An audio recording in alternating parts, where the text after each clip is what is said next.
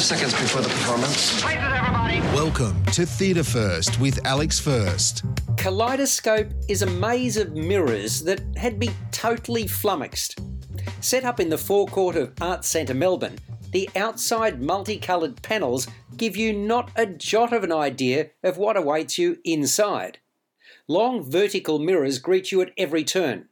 Rotating prisms, mood lighting and music add to the experience. As you meander your way along a winding circuitous pathway, you confront, yes, you guessed it, a mirrored wall, and then another and another. Roadblock after roadblock.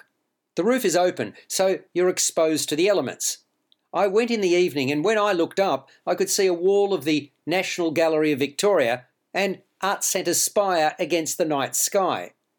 Kaleidoscope is the work of Keith Courtney, one of the brains behind House of Mirrors and 1000 Doors, which featured in the Arts Centre forecourt in 2017 and 18 respectively. This piece has been developed in collaboration with visual artist Ash Keating, composer Tamil Rogan and artist Samantha Slicer.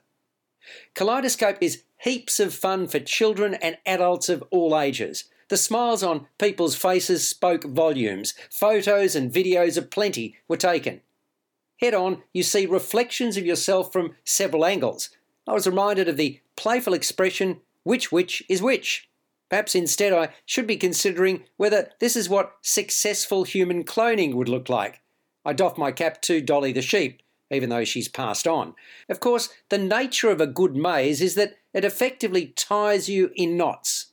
That is Kaleidoscope to a T. Try as I did, I couldn't find the exit, and eventually resorted to asking an attendant for the way out. If perception is reality, I'm still having visions, in triplicate. Kaleidoscope will remain a fixture in the forecourt of Arts Centre Melbourne until the 10th of July 2022. It's open daily from midday until 10 p.m, with final entry each day at 9:30 p.m.